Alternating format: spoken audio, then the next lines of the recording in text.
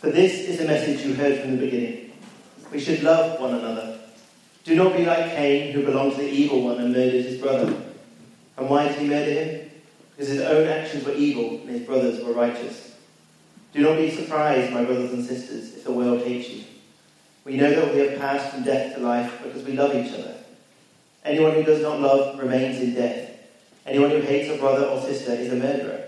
And you know that no murderer has eternal life residing in him. This is how we know what love is. Jesus Christ laid down his life for us. And we ought to lay down our lives for our brothers and sisters. If anyone has material possessions and sees a brother or a sister in need but has no pity on them, how can the love of God be in that person? Dear children, let us not love with words or speech, but with actions and in truth. Thanks, James.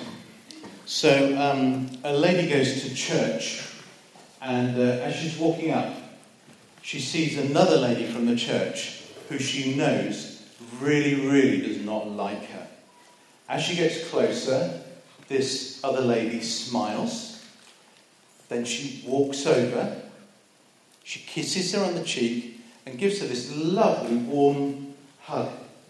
And so the first lady thinks, wow, that's really good. Off she goes into church. The service proceeds. And then at the end of the service, the pastor says, so, as you all know, we're doing this series as a church on love. And your homework is going to be the same as last week.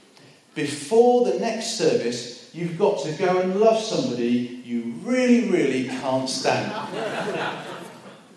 So today, our talk is on the theme of God's love. And if you follow the reading and if you're looking at it now in verse 11, that section is summed up by the words, the message you have heard from the beginning is we should love one another. Now in this book we've been following, John, an apostle, is writing a kind of summary of what an authentic Christian faith looks at. And we've looked at other things. Last week we looked at the idea of connecting with God as a child or as a youth or as a parent. And in this chapter, in this section, he wants to communicate the simple truth that we should love one another. Do you know what? We could stop right there. We could stop right there because what you just heard in verse 11 and the bit that follows doesn't actually need any more explanation in order for us to lay a hold of that truth. It is a universal truth that anyone of any age can understand.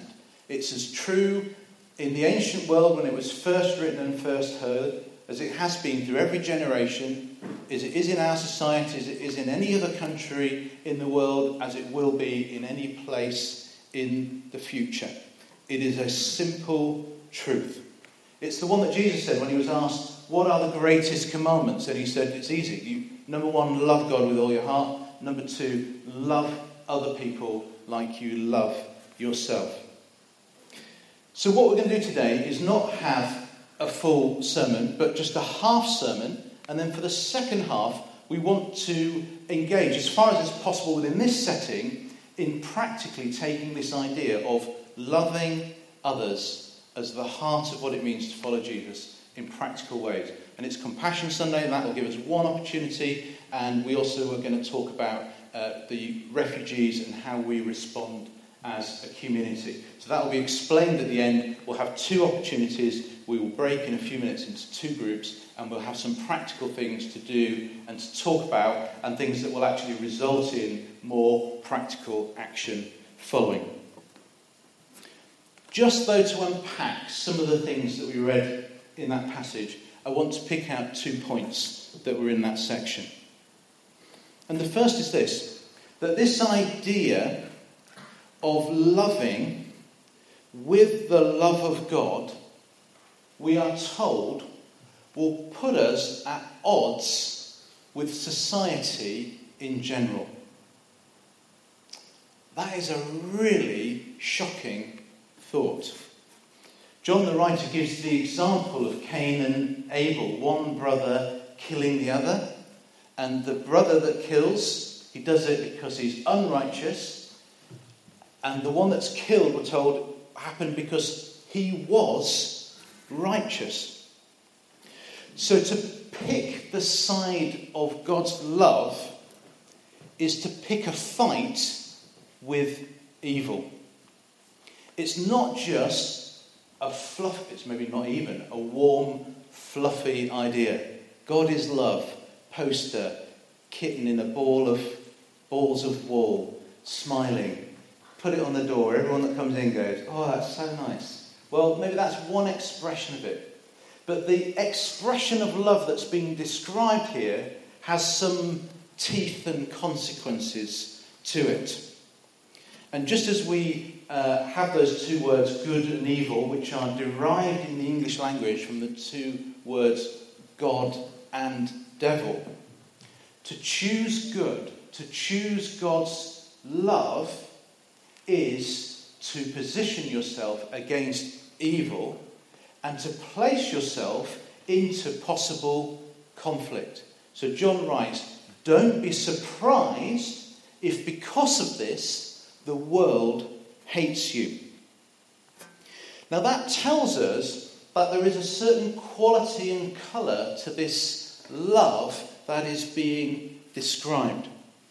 We do think of love as something that's romantic. It's the kind of thing that's portrayed in films at the cinema, a rom-com. It's that kind of idea often springs to mind when we think of love.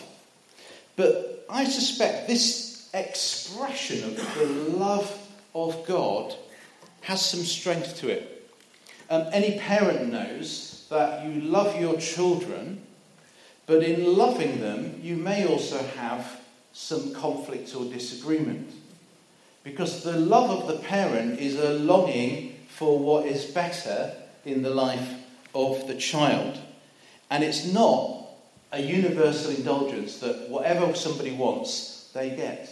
It's not an unlimited, permissive love. It is a strong, bold love that has teeth, that has strength to it. And the key thing I think that defines it is it's love because it's expressed for the benefit of the other person. So I think John is talking about something like this. Not sloppy love or gooey love. He's talking about tough love, strong love, bold love. And it says in the passage, this love will also put us at odds with society, or it may do. Do not be surprised if the world hates you because of that. And again, society probably has a projection of love. When society thinks about church, they probably think church is about love, but they will project onto it whatever their understanding of that love looks like. And if that love actually comes with truth, challenge, content, perhaps even at times disagreement, or not this way but that way, it's not surprising that that commitment to that love may put us at odds with society. And the second point is this in verse 18. That the love of God that we are called to embrace as a defining quality of what it means to follow Jesus is essentially practical. You know, people in the Western world are so skilled at talking about stuff that we don't do. It's easy to be an expert because you just write a book. You don't have to have engaged and done something practically in order to be our participants in it. Verse 18 says this, don't love with just words or the tongue, but with actions in love. And then it's explained in the context of following Jesus. Verse 16, this is how we know what love is. Jesus Christ lays down his life for us. So this idea of love does not float detached, but is anchored and rooted in the example of Jesus Christ. We can't benefit from the benefits of knowing Christ without engaging with the way of Christ. Jesus laid down his life for our benefit. We can't engage with Jesus in a way that doesn't require us to participate in laying down our lives. In verse 7, he works out one example. There are probably many examples of what it might mean to follow in the way of love, to be patterned according to the pattern of Jesus, the one who laid down his life. And in verse 17, we're given one example, which is this. If anyone has material possessions and sees his brother in need, but has no pity, how can the love of God be in him? And so that's what we're going to engage with in a minute. We're going to talk about, in our biggest community, the world, in Europe, in places that we know about because we can hear about them, there are deep needs that matter to God.